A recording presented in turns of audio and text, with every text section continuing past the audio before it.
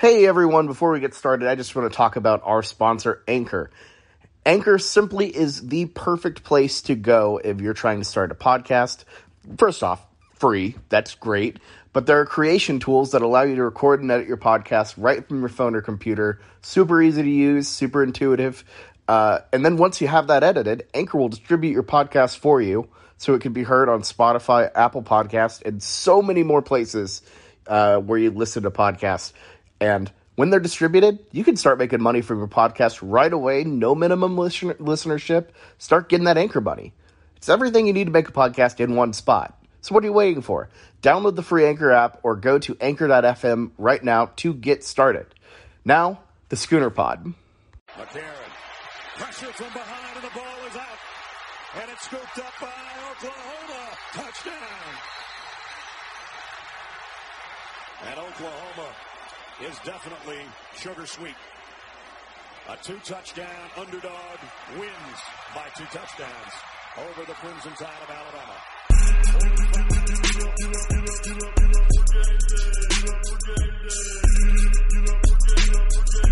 Hello and welcome to the Orange Bowl edition of the Schooner Pod. I'm your host, Bobby Howard, here with my co-host, Jameson Maxwell, and it's finally here. No more waiting. It's the Orange Bowl. We're getting ready to go. Jameson, are you excited? I mean, of course you are.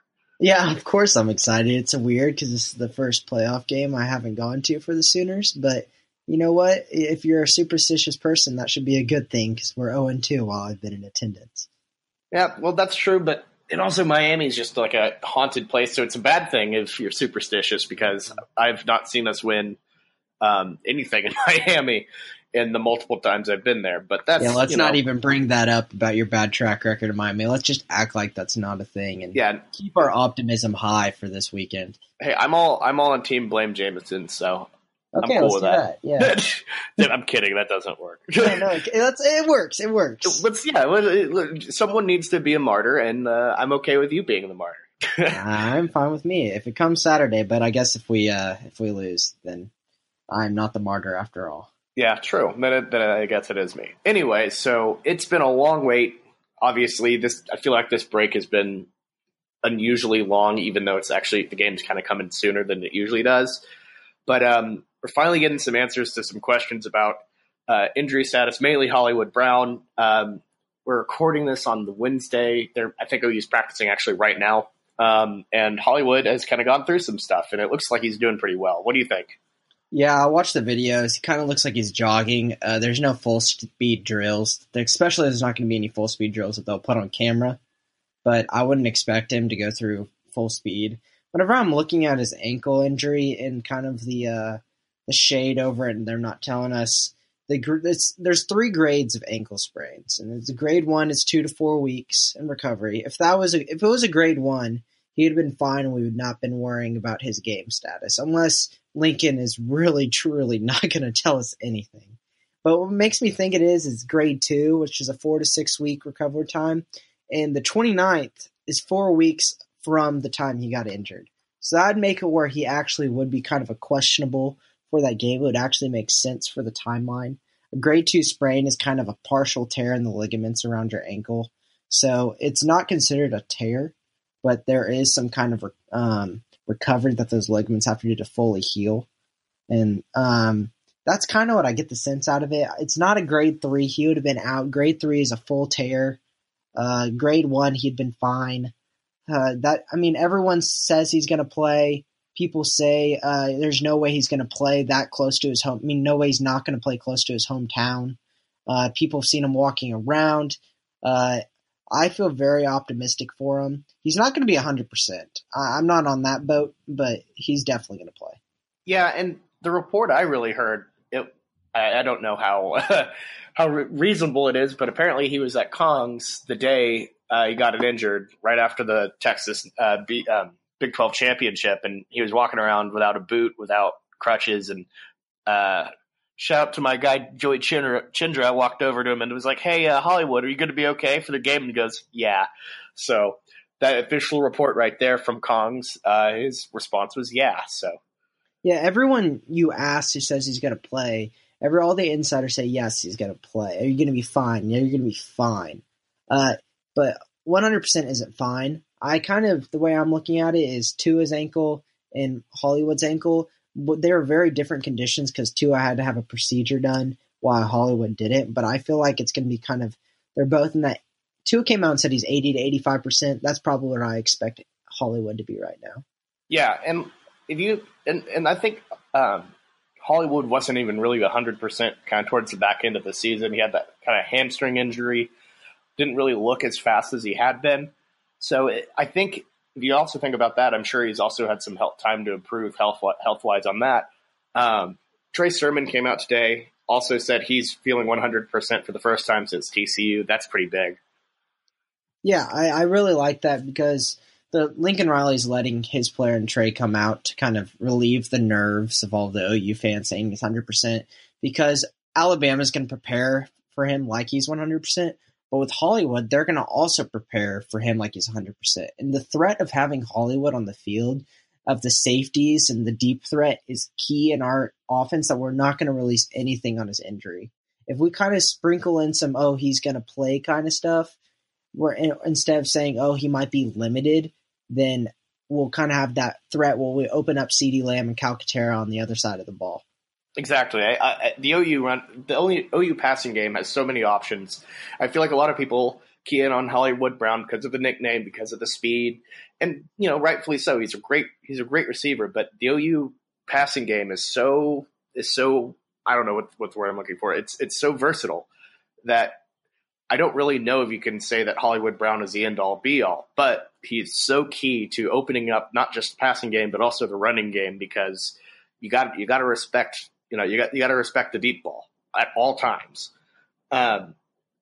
Looking at another kind of injury point, I guess, Kyler Murray. For the second straight year, our quarterback has fallen ill. So let's put on the little tinfoil hats here and try to figure out what happened here. Jameson, what's your best theory on it?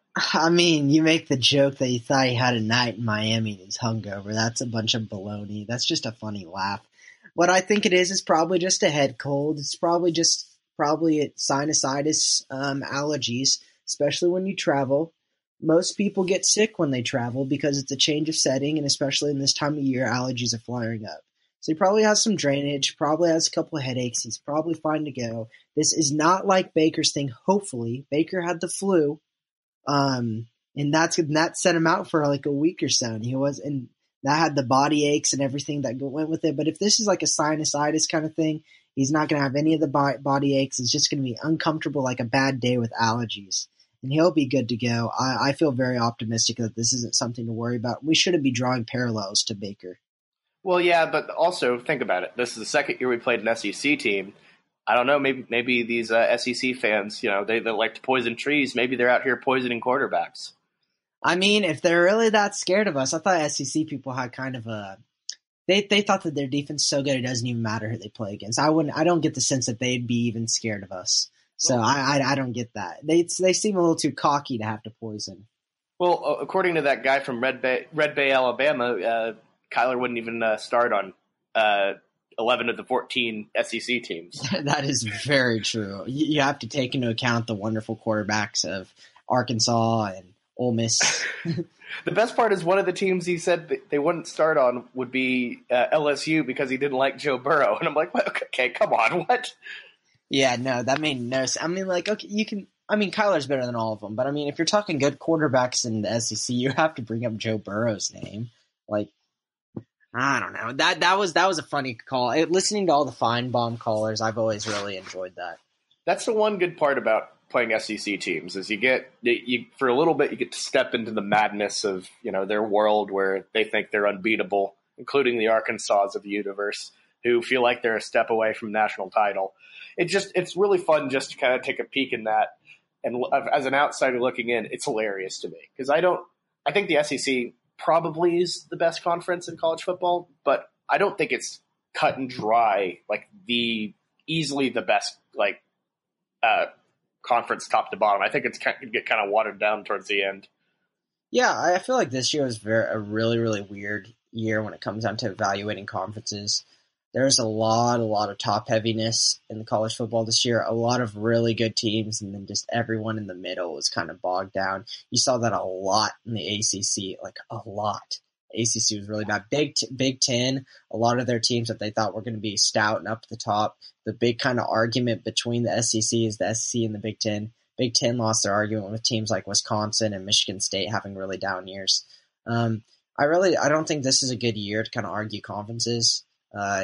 It's really a tough argument because it's kind of comparing apples and oranges. It's every conference is going to be different, and it's really hard to evaluate because there's very little kind of common points of common opponents and everything. So I think it's going to be a really interesting playoff because there's no really favorite. I feel like even the Notre Dame people think that there's a chance that all four teams that have a chance to win this championship. I kind of agree. I think Alabama is a tad overrated. I mean, they're good. Don't get me wrong. I think they're probably the best team in college football, but I think this whole idea that they're this unbeatable machine that can't be stopped this year because they have Tua is a little false. And we saw that towards the end of the year where they tripped up to teams like, I mean, they struggled with the Citadel. That was probably just they didn't care.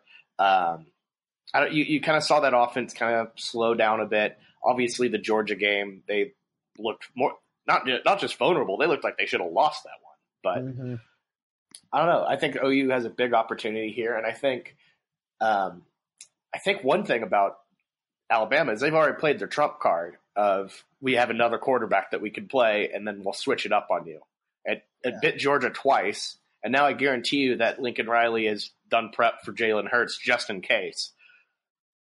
To be completely honest with you, Bobby, my reason of saying that Alabama isn't this dominant team that's a for sure winner is because of Tua.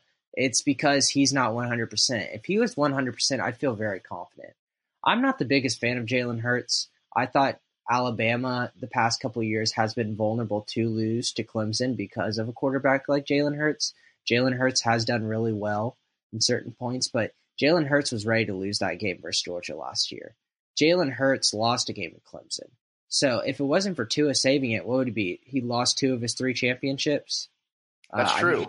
I mean, I guess it's kind of a similar, very, very poor thing here, but it's kind of similar to the LeBron argument where you're saying his record, he did really good at making it to the finals, but he didn't finish. Jalen Hurts is not the leader of his team like LeBron is, but it could have been a completely different scenario if Tua didn't come in last year and save Jalen Hurts' ass. Yeah, because they would be pointing to quarterback play as the issue that was keeping Alabama from winning a title, which I mean, I wouldn't say Hurts was a hindrance before, at least until they got into big games. But the guy clearly is not a Heisman level guy, and I think this game he had against Georgia, like, really kind of it's led us to have some revisionist history narratives on how what he was like as a quarterback when he was starting. I completely agree. It's a lot of recency bias that we just saw how he did versus Georgia at the very end. He had 2 drives. One of them he had really good field position because of horrible fake punt. And the other one was just your basic touchdown drive. I feel like we cannot judge this guy as some kind of savior just because he came in for 2 drives. It was amazing. Do not get me wrong. But I never was the biggest fan of Jalen Hurts' game. I never thought he took Alabama to the next level whenever he was in. I feel like he was very good at getting the job done. But whenever it came down to big games, that dominance that Alabama had, they couldn't put it over the edge and dominate the really, really good teams because their quarterback was only average. And college football is is a game that requires really good football play from the quarterback. I would agree with that. And that's especially college football now. You really need a guy who can sling the ball, get your ball, not just get the ball to the receivers that Alabama has, and they've been one of the best receiving programs in the country. But you also have to make things happen with your legs, and not just be good enough, be spectacular, making the right reads, and really being a Heisman level guy is just so crucial, and that's what Tua is. Anyways, let's dive into Alabama a little bit. What's your number one worry going into this game? My number one worry is Kyler turning the ball over. Like I've said in all of our big games, those turnovers that he's had versus Texas Tech almost screwed us. The turnovers that he had versus Texas, his fumble and his interception, those are big. You cannot, this game, if we want to win, we have to have a complete perfect slate on offense. While you think that's easy on the surface, Kyler's had some trouble having games in the big time performances where he doesn't turn it over. They have some really good players on the defense side of the ball, even though they don't get that much hype this year. And, everyone knows the name of Quinnen Williams, but two guys I want to keep an eye on. Mack Wilson, the linebacker, he's going to be a tackling machine. He's on the inside. You just hear his name a lot. I don't think he'll be a big play guy, but if anyone's going to make a big play on the defense and make a game-changing thing, I think it's a kid named Deontay Thompson. It's their safety. He's a projected first-rounder, just like Quinnen Williams and Mack Wilson. I think he's definitely a candidate to get one of those Kyler interceptions that can definitely turn the game. Yeah, I kind of agree with you on that. I feel like we've looked at OU's offense through obviously crimson-colored glasses, where it's unstoppable. As a group of people, we've been calling this out since the Texas game, because I agree. I think Kyler kind of could throw to spots at times, and I think that Alabama has definitely taken note of it. Kyler's going to have to play perfect. He's going to have to avoid throwing the ball into a spot when he gets pressured. He's going to need to be composed. He's going to need to. He can't throw the ball unless he sees the guy there and knows that's it. Yeah, I agree. My take on it is I feel like Kyler's going to have to win this game with his arm. I don't feel there's going to be that many breakthrough runs that you've seen, even though the stigma against Alabama is they're bad versus mobile quarterbacks. I think it's kind of unfair to say just because they were bad in 2014 means they're going to be bad in 2018. I don't think that's fair. But I think he needs to win with his arm. There's not going to be big breakaway runs like we had in Texas game, the Army game, this savior kind of things, because they've got really good 4-star, 5-star guys around their whole defense that people are going to be in the right spots and making plays. He's not going to – he will out-athletic some people just because he's a crazy athlete, but it's not going to be where he looks like he's running next to little boys. Of course, and I think the point about the breakaway runs is definitely true. I don't think we'll see one of those.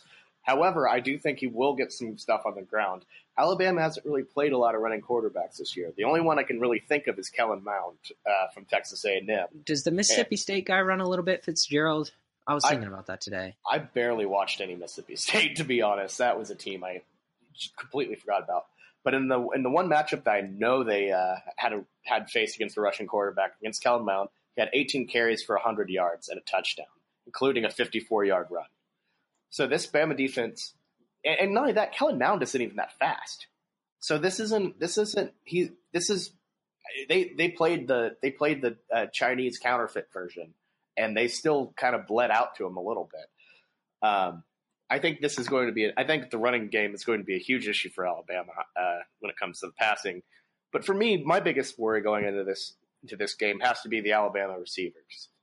Absolutely the most dangerous part of their offense. With all respect to Atunga Vailoa, it's these receivers. Jerry Jeudy, the Biletnikoff winner, obviously is pretty incredible. But I'm really afraid of this Waddle kid. We're a last name podcast, so I think his first name's Eric, but I'm just kind of guessing there. Waddle. Jalen. Why did I go with Eric? That's weird. Eric Weddle. That's where it came from. Yeah. I was thinking, yeah. But Jalen Waddle was a OU target back in 2017. Didn't obviously work out. The guy is one of the fastest receivers I've seen in a while. He's kind of their, in terms of speed, they're kind of Hollywood type of guy. If they get out in the open space, I do not have any confidence in Trey Brown, Trey Norwood, anyone trying to stop this guy. Oh, yeah. But whenever we've talked about wide receivers the whole year, we've always kind of set a mark at 6'4". These are the guys to worry. These are the guys that have killed us. And the one guy that hasn't fit that mold is Tylan Wallace, the should-be Biletnikoff winner out of Oklahoma State. And you look at the heights of the three wide receivers for Alabama. You got Ruggs at 6 foot, Waddle at 5'10", Jeudy at 6'1". These kids are studs. They're really, really good. But at least we're not going to get beat over the top. Are they going to outrun Trey Norwood and Trey Brown and Motley. Most likely. I would not be surprised at all. And I'm expecting that we're going to put Norwood at that safety position again. We're going to have Motley and Brown out there.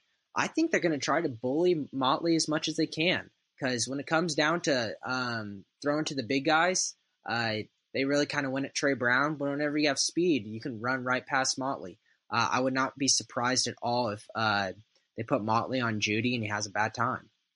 Yeah, no, I agree. I think anyone would have a bad time against is going to have a bad time against Judy, but Motley, I don't know. I think it's going to be just such an interesting dynamic, because whenever you have big bowl layovers, things always change. The team that comes back after the several weeks from being gone always looks different to me. You never want to play a Nick Saban team after a long layoff. But also, I don't think you want to play a Lincoln Riley team after a long layoff, because if you think about the offense, if you think about the offensive end of it, they've been cooking some stuff up. They always get real creative and real cute after this layoff offensively. You saw it in the Rose Bowl game. They had some just incredible schemes against Georgia. Kind of sputtered out towards the end, but I think OU's offense getting creative is going to be a big benefit against Alabama. Absolutely. I think Lincoln is such a young coach. This is his second year as a head coach, and he's learned from his mistake last year that he's got to keep his foot on the gas with these creative schemes. He cannot be, even though we're up on Georgia in the second half, you cannot just hold back and save your stuff for the next game. You've got to win this one, then figure it out after. And I think we'll see that a lot this game. I think like you said, there's going to be a lot of more creative things. I'm not saying there's going to be a bunch of flea flickers and double reverses and stuff. I think there's just going to be some really good schemes, and I don't think we're going to be complacent if somehow we do get the lead in that first half.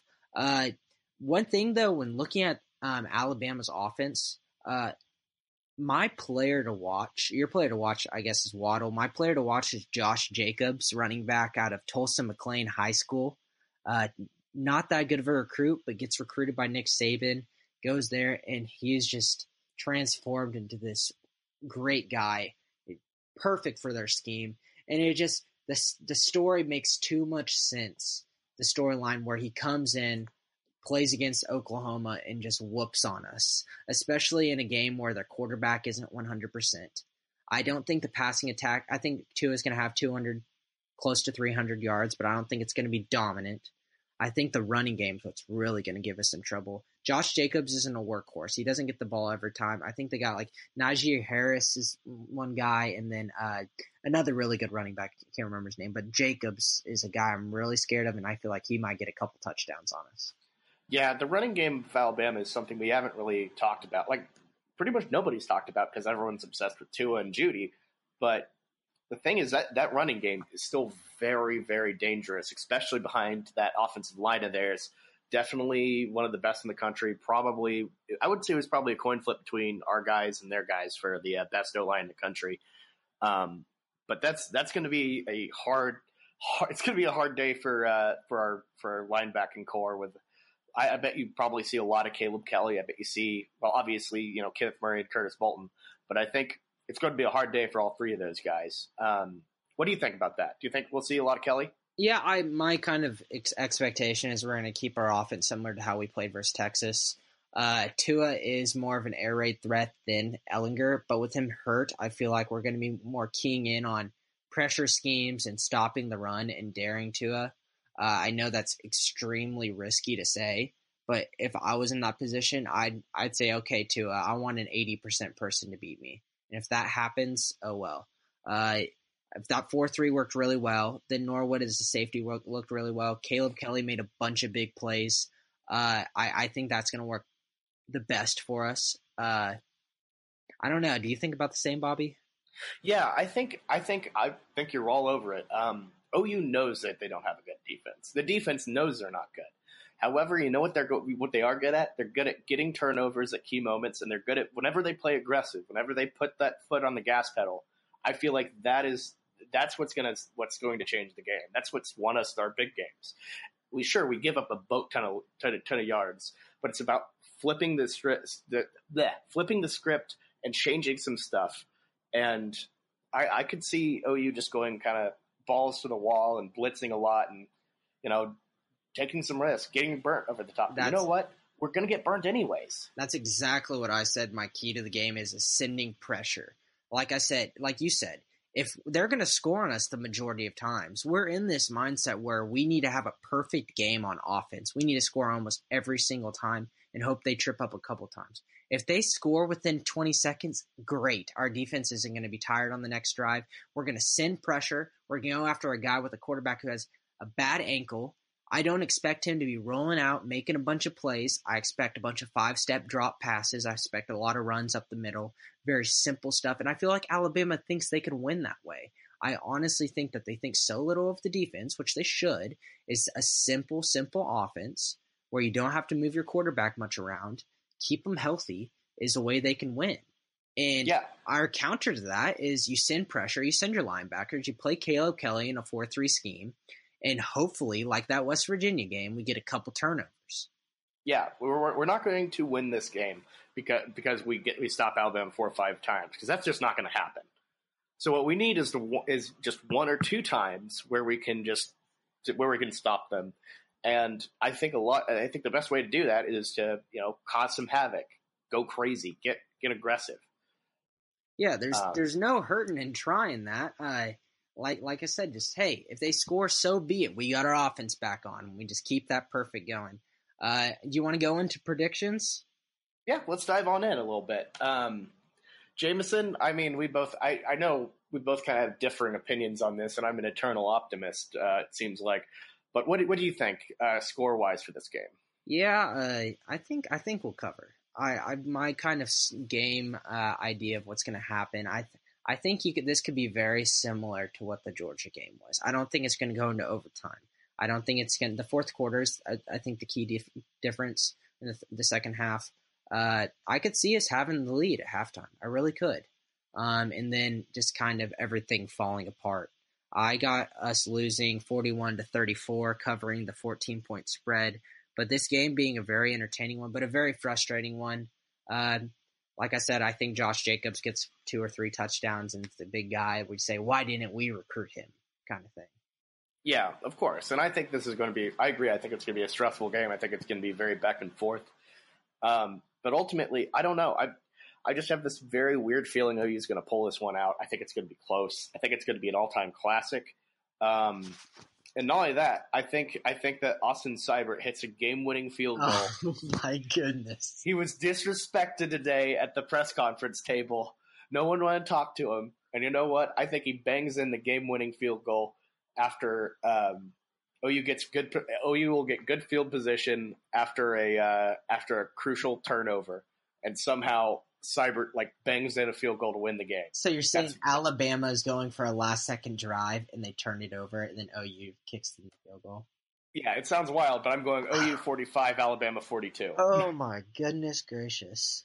I know. Wouldn't that be something? Bobby, you got your Gooner flying in you right now. It's just coming out on all edges. I've gone full Gooner mode here. This is because here's the thing. OU winning this game makes no sense on paper at all. Just like my explanation makes no sense on paper. How is that different for you this season, though, whenever you go? Doesn't make any sense, but screw it, I'll do it. I'm going full Sid, man. Why not? This might be the last go around for me as a student. And honestly, I just don't want to pick Alabama. Why would I pick? Sure. I know. I mean, I can definitely see us winning more. I give us more of a chance of winning than most experts do. Because I see that there is a shot with Kyler playing a perfect game. There's no other way. Our offense has to play perfect. No turnovers. 0 turnovers. Even if we get 0 turnovers, I'm not guaranteeing us a win. If we get 0 turnovers and then we win the turnover battle and get a couple on the other end, like you said, there's definitely a chance. Yeah, I agree. It's going to be interesting, though. I think it's going to be interesting to see Alabama have to score every possession, too. Yeah, I'll put it at this. I'll say if we win the turnover battle by 2, I say that it's a 50-50 shot we win. Yeah, because OU has to, like you said, they just don't turn the ball over, and they have to score every time. That's pretty high odds. But if Alabama gets into a scoring frenzy, I don't know how they'll handle that. They don't really play that way. It's going to be interesting. And especially if it's on the field quick, back and forth for Tua, long drive. Tua's back on the field. This guy's been hurt 80-85%. Maybe he doesn't have the stamina to play that kind of game. So that is definitely something to be interested in. I cannot wait for Saturday. I'm so proud of you that you're making the 24-hour drive, Bobby. Oh yes, I am. I'm not looking forward to it, but you know what? I'm going to. I'm excited to. I don't know. It is a journey that everyone must make, apparently. I guess. So I know that I should never drive 20 hours to a place ever again. You had it. It seems like you had a pretty rough go. I did it 2 years in a row. Drive 20 hours to a place. It's horrible. But you have this. I have this place in my heart for those drives that I'll never forget. Just the wonderful moments of driving back after a loss and everyone smells like ass in your car and it's just no one has showered and you decide to go to South Beach before you left and we already checked out of our hotel room. So it's just 24 hours of sweat and sand all the way home. Oh, dude, that's see, you're doing it a little rougher than we are. We're driving to Pensacola tomorrow, staying a night in Pensacola, and then driving to Miami for like the day before. That's what the same people do. Yeah, we're doing it a little more same, less balls to the wall. But and then on the way back, we're stopping in Tallahassee for some reason, so that should be fun, I guess. Well, hopefully you don't see Justin Fields there. Yeah, hopefully not, because if he did, he would have clearly lost his mind. Because that would make no sense to. I just don't understand the appeal in that Florida State team. That program's going to be a mess for a while, and I think we're seeing the tip of the iceberg of it. Absolutely. And with the Justin Fields, that's an aside thing, he's not going to go to Florida State. It's between Ohio State and OU. And I woke up, I stayed up kind of late last night. I was just kind of sitting in bed thinking, and I had to get up and I wrote this down because it made too much sense from what all these reports I'm hearing. The first reports that came out with Justin Fields saying the OU's front runner, it makes the most sense because Jaden Hazelwood is most likely, I'm pretty damn confident he's committing to us on the 5th. And they want to play together, right? And then Ohio State news came out, and they said that he's the front runner for there because Day's the quarterback whisperer, all this stuff. And they said it's as close to a deal as done. That's what they're saying. And I read the reports on OU, and they wouldn't say much about it, but from my sense, it kind of got where it was like we haven't really talked to him much because we're kind of in this. I'm not going to do anything next season. I'm not going to do defensive coordinator stuff. I'm not going to do any kind of transfer stuff. Yeah, we're busy. We're in the playoff. Yeah, until we're done with this playoff. It's all business right now. And then, but I thought, I was like, at least we'd say something to him. Like, hey, hold on. We really want you. We'll get into it later. But I feel like we really haven't said anything. And we say, oh, he'd be great to come to OU because he's a transfer quarterback. But he's wishing to have immediate play. And I've been a really big thing for Lincoln Riley's offense. These Baker and Kyler are very, very good players, but I think Lincoln Riley's offense is what puts them into a Heisman. I think Lincoln is very adamant that he wants guys that have been in his system for a while. I think that's why he kind of is leaning towards Austin Kendall here and really isn't wanting a quarterback that could transfer in and immediately play and kind of break up that system. I know it's crazy to say because Justin Fields would create a so much better team than with Austin Kendall, but Lincoln likes his system. He wants to keep running it, and if a guy comes in late and only gets an off season to learn it, rather than Kyler had a full season under Baker to learn it, and Baker came in, had a full season to learn it before he came in. The math makes too much sense on that. Yeah, Kyler had 2 full seasons because he had the year where he had to sit out, and then he had the year under Baker where he kind of played a little bit. He randomly would pop into the Ohio State game, stuff like that. Yeah, they had years to learn the system. Lincoln's system is something that's been highly sought after by all these NFL coaches. And it's extremely valuable. And it's not like you can put your finger on it and say, this is the thing that he does well. No, he just creates a beautiful offense. And Justin Fields would create that by his athleticism, but I feel like it would be more on the player than on the coach. I'm telling you, I just get this sense that Fields is going to Ohio State because we don't want him that much. And it's really, really crappy to hear. I mean, I hate to hear that because we have the potential to do something special, but it's kind of a risky move that I think that Lincoln's not willing to take. Yeah, and I understand that. I could definitely see Lincoln just not worrying about it, but I guarantee you he's at least sent a little you up text to Justin, Yeah. see if he's interested. But I don't think we're putting the full court press on him like Ohio State is, and that's something they definitely have the advantage on because they're in full transition mode. They're ready to go forward with Ryan Day as head coach. Sure, they're playing the Rose Bowl. What does that matter? They're looking forward to next year. They want to go out with a big bang. But yeah, no, I don't know. That's interesting about the Fields decision is going to be interesting to see, to say the least. Take a little trip to the Cruden Corner here. Anything post early signing day that we should be aware of? Yeah, we dipped our feet in a little bit right now because Justin Fields is the highest sought after recruit right now, even though he's a 2018 guy. Between us and Ohio State, my prediction, my crystal ball on that is Ohio State. I feel like it's going to come out, and I feel like we're really not going to see much communication with him in OU.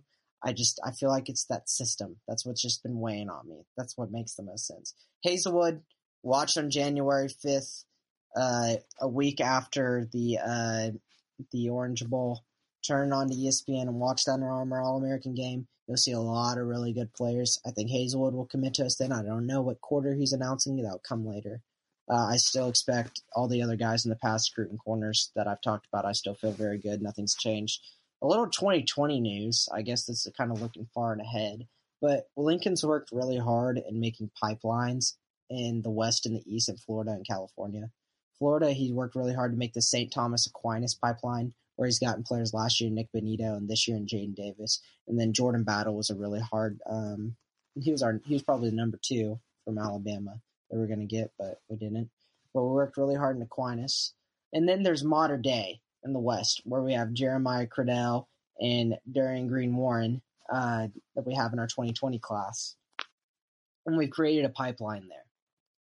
But we had really high hopes for the best corner in the 2020 class, in Elias Ricks, saying maybe if we get all of his cornerbacks and safeties from Mater Dei, he'll kind of I can come play with my boys. He just committed to LSU yesterday. And I know it's really early and scripts change, but I read this little interview with him. And he said, USC is my thing, but pretty much they're a dumpster fire, so I can't do USC. Of course. The other one was Ohio State. I was really close with Urban Meyer, and with him leaving, I don't know much. I'm going to LSU, and this is what scared me. And this is what made me realize we don't have a chance to get – this is a 6'2", 5-star corner, once in a lifetime guy. Really, the guy really good. The guy we really want. Yes, this is if you had a prototype guy, if you said, I want one player in a recruiting class every year as an OU fan, it's not a wide receiver, it's not a quarterback, it's a 6'2", 5-star best corner in the class, and this is the kid. And a lot of people thought we had a good chance for them because we're creating this Mater Dei pipeline. But he said this, and what's made me think that we don't really have a chance. I go to LSU because I want to be a first-round draft pick, and they produce first-round draft picks in the secondary almost every year. OU does not do that. Yeah, you have to look as far back as Aaron Colvin, Zach Sanchez, in terms of corners. And Zach Sanchez was like a 5th rounder. Aaron Colvin, I think he was pretty 2nd or 3rd probably. But even our blue chip for OU guys aren't even that big. Yes, we're not pumping out Patrick Peterson. And Aaron Colvin was a 4th round pick, so we don't have Patrick Peterson. And look, in this year, he sees Greedy Williams is about to go. I think they got their other safety is going to be first rounder too. LSU, they didn't do that well this year, but they've got probably 3 or 4 guys that are going to go first round on their defense. LSU is a team who, while they don't, win national championships as well as teams, as well as the bigger guys like Alabama or, I guess just Alabama now in this era of college football. All they do is they're an NFL powerhouse, and that's something that OU doesn't really have outside of the offensive end of things right now. And we're working to kind of get that out there, get more NFL guys in the league, but in order to do that, we need to start sending these guys. We need to start sending defensive guys to the league, and we need to start changing this culture around. I think a lot of a lot of that would change if OU can beat Alabama and potentially win a national championship.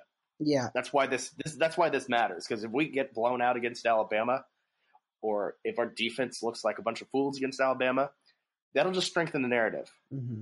Yeah, a national championship would be good to appeal to the players that really are looking for prestige and for personal accomplishment. I feel like Lincoln really doesn't kind of like those guys. They kind of want team players. I kind of get the sense that Jaden Hazelwood's going to be kind of like that. He's going to be kind of I get the sense he'll be kind of like Trae Young was in basketball. That's how I kind of think. But other than that, the other thing I was going to say about the pipeline, another guy, a big-time linebacker commit that we wanted from the 2020 class, Derek Wigo, goes to St. Thomas Aquinas. Our Eastern Pipeline just committed to Penn State. And he's a guy we thought we had a good chance with, too. So it's still early, but it's still not the best sign, because we're hoping this 2018 class was awesome. 2019, we're taking the next step. This is this new wave that the waves are going to be coming in over and over and over. Same wave, big time. And this 2020 deep, is going to be this all-star class. It's going to set us over when we're going to prepare for national championships. We need these big-time guys on defense to commit to us. And let's just hope they can come to Norman and Lincoln can entice him with his bacon, and we can get some some of those guys to flip. Exactly. It's about building upon each class, and as you've kind of seen since Lincoln's come to OU, each class has just gotten better and better. And the New Wave 19 was great. Don't get me wrong. Great class. However, it looks like what's a 20 deep? Is it? Yeah. Is that the hashtag for it? Yep. Looks like 20 deep is going to be pretty good too, and the ability to build upon it. If OU is not like a top 4 or 5 class in this, I would be a little worried, because OU needs to just keep building. And I think national success on that format is how you move forward. We got to get a win. We can't be winless in the college football playoff if we want to really get the guys we need, especially on defense. Yeah, but that's just a small little tidbit from the Cruton Corner. The biggest thing is Hazelwood. Watch for it in a week, but I feel 99.9% positive he's coming. Yeah, well, great. Well, I don't know. I don't really have that much more other than just hold out. This is going to be a interesting game. I'm pretty nervous, but in the spirit of the bowl season, Jameson, what was your favorite bowl trip you've ever been on? Favorite. That's hard, because all of my trips have been very negative in nature. I haven't really gone to many wins. I guess I did go to the Auburn Sugar Bowl, but that's not like a favorite trip. I'm telling you, I really do think my favorite trip was probably the Rose Bowl last year. And I understand we lost, but as a football fan, that was one of the best football games of all time. And I was there to see that. And I've got to really appreciate how cool that was. We got to spend New Year's in LA, an Airbnb there. It was a really cool experience. And the Rose Bowl is the first time being there. I've been there before, but I was too young to remember. But the first time you're there and you actually can comprehend how beautiful that place is, it just takes your breath away. And if we would have won that game, this would have been the easiest answer. But I still say that was last year, because it was. I'm so lucky that I was even there. Yeah, the Rose Bowl it's the best venue in college football. I went when I was a wee lad in Quentin Griffin's last year in the 2003 Rose Bowl, I guess. It was, the 2003 USC. Rose Bowl in the 2002 season. We were playing Washington State. Okay, so that was 2002. Okay, gotcha. Yeah, 2002 season, but on January 1st, 2003. That makes sense. Quentin Griffin's last game. And I still my memory isn't as good of it as I wish it was. I was just like 7, but just everything from the mountains when you walk in to kind of how you walk. I guess how you kind of like walk around the stadium and everything. Like around the stadium and kind of up. It's a weird stadium, but it's one of the most beautiful I've ever been in. A lot of people complained I had a lot of people who came back from the Rose Bowl and complained. They're like, it's kind of a dump. And I'm like, well, how dare you? Do you kiss your mother with that mouth?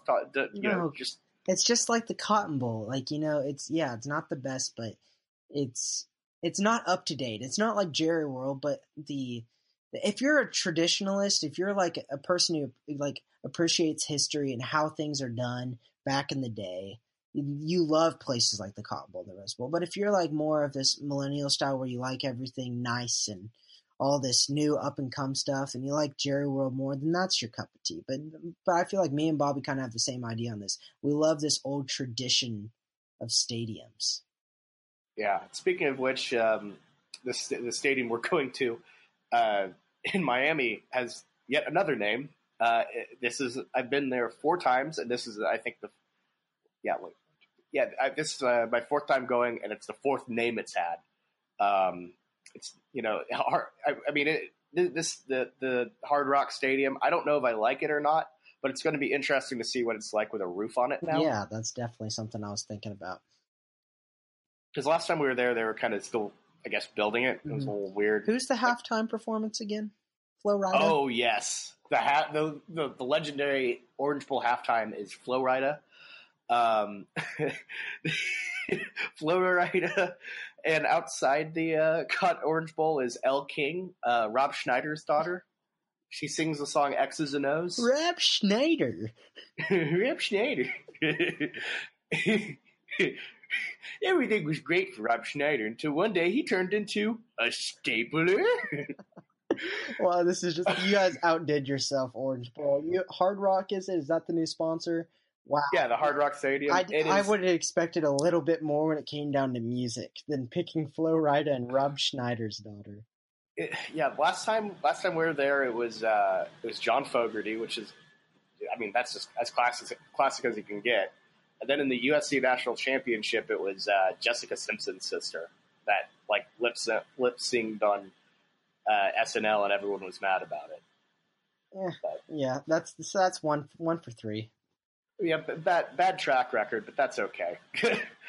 I'm very excited for Flo Rida. I'm disappointed that you won't be able to see it. I'm sure you are too, Jameson. I was a big fan of Flo Rida back in the day. You know how much I kept his CD in my car at the bottom of my console at all times, just in case if I needed to listen to Flo Rida. I've gotten you 2 different albums over our friendship. One of them was the Borat soundtrack, and the other one was Flo Rida Wild Ones. Yes, and it's sad that it is sad that the Borat soundtrack has been played more in your car. Probably. Man, that is not a probably. That is a definite. It is absolutely iconic. I'm a big fan of the Borat soundtrack. But what do you think about this Clemson Notre Dame game? Because going forward, next podcast we might be talking about national championship. Hopefully, would you rather face Clemson or Notre Dame? Definitely Notre Dame, just because I got this weird feeling about Venables. Venables always kind of has our number, and it is why he's one of the best assistant coaches or coordinators in the game. And it's just this weird thing, like we're cursed versus him, and I don't know if I'm going to rely too much on superstition, but I'd feel pretty good against Notre Dame. But I'm not sold on much as the anti-Notre Dame hype as everyone is. It's going to be a good game, Notre Dame versus Clemson. I think Clemson's going to win. I feel very confident that it's going to win, but I feel very confident it's going to be a close one. Trevor Lawrence as a freshman in the playoffs, he's going to have some mistakes. Ian Book's a veteran of a quarterback pretty much, and he's going to be solid for him. The Notre Dame defense is going to be solid. I expect a low-scoring game. But I expect Clemson to edge it out, and especially with Clemson's drug test here, kind of screwing with their defense, that might hurt them as well. Yeah, I think Clemson definitely isn't quite the team that we've been used to seeing them in the Watson era. This is going to be a good game. I think Notre Dame's definitely underrated. I'm sure Brian Kelly's got them fired up about what happened to them last time they were on this stage. They got just thumped by Alabama. So they're a team that's looking for respect. I think they're going to. I don't know if they're going to win or not, but I think definitely by the end of this game we're going to respect Notre Dame as being kind of back. Yeah, I agree. I think It's not going to be an entertaining game, but it'll be a close game, if that makes any sense. Yeah, and honestly, I'm just horrified of having to play Clemson again. Oh my God, they canceled the First Responder Bowl. Really? Yeah, I just saw it. So what are they going to do? What are they going to do about confidence? I put 30-something confidence into Boise. It just said no contest due to, it got canceled. It's expected for the next 4 to 5 hours. Oh, so that is miserable. Oh no, I've never seen a bowl game canceled.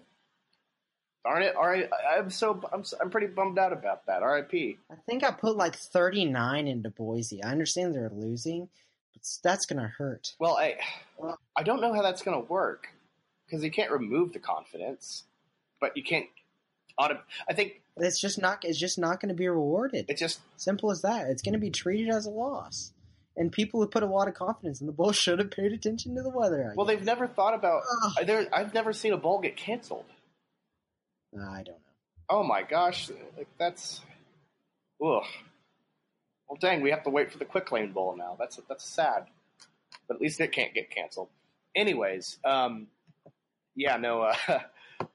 would much rather have Notre Dame because anything thinking of Clemson, play Clemson again after that Orange Bowl just gives me the heebie-jeebies. I know some people, are very revenge-minded, but I just don't want anything to do with them after the past 2 years. Or my first, it was just no, don't want anything to do with them. All right, well, is there anything you want to say before we log off for the last time in this year? Well, actually, no, I don't know about that. Might actually slip one in for New Year's. But anyways, what do you have to say? Last call to talk about the Orange Bowl. I think we really covered it all pretty well. We said a lot of good keys. I got everything out there. Just hope for a perfect game. And I mean, if it's not perfect, you can't be mad. Don't be mad about losing this game. That's all I got to say. It's going to be a feat. I agree. This is an OU team that shouldn't have been in the playoffs in the first place. Going into the season, I didn't think we were going to make it. I kind of thought we'd get kind of edged out if we lost a game. We did lose a game, and if Ohio State doesn't blow it to Purdue, we're not in this thing. So be happy with the season, even if we lose. I know that's such a loser mentality at times, but you know what? This team shouldn't have been here. They got here anyways. So don't start tweeting at the kids if they lose. So what? This wasn't our year to win it, probably. But you know what? I'm happy we're in it because if this is where you want to be. If you have a so-called down year and you're still in the college football playoff, that's more than fine with me. But other than that, let's just hope for a win. And if not, we have a good basketball team. So yeah, I'm definitely gonna have to get out and watch the basketball game. I think we got a couple Saturday afternoons with for OSU and TCU as our next home games, and we got Kansas on the 2nd. Is it? Yeah, Kansas on the 2nd. If OU does lose, knock on wood, to Alabama, then I guess I could just use the money I've saved up for the national title and go to Lawrence. That could be fun. That'd be a sad trip. I would just that. Okay, now that would be pretty. That would be a pretty bad doubleheader. losing to Alabama football and then Kansas basketball back to back. Yeah, let's not do that. Never mind. Hard pass. I after thinking through it, I decided not to do that. So I'm glad you said it out loud. Yeah, the second I started saying it out loud, I'm like, that sounds like the worst thing ever. All right. Well, that is all we have for today. Thank you for listening throughout the entire season. It's been just an absolute pleasure, podcasting. We'll have more on the off. Well, we'll get to the off season and whatever talk later. But just wanted to thank y'all for listening to all of it. Really appreciated it. This has been a really good time. It's always fun, kind of dropping some knowledge on you. Me and Jameson have had a great time. Yeah, it's been a really good time. Thank you to all the listeners, and thanks, Bobby, for putting me on. Yeah, no problem. It's been fun. So, Geez, that sounds sad and final. Like it's not over. This ain't done. Yeah, we're just it's more of like the new year is upon us, so we're all reflecting. This is not like a concession of defeat. This is just saying goodbye and thank you for the Happy New Year. Because goodbye if OU loses on Saturday, this would be our last regular season one. So we are prepared. Yeah, we're thanking you for a good season. Let's get this win. Let's get this win. So for me and Jameson, have a Happy New Year. Boomer Sooner. Let's win that Orange Bowl. Beat Alabama.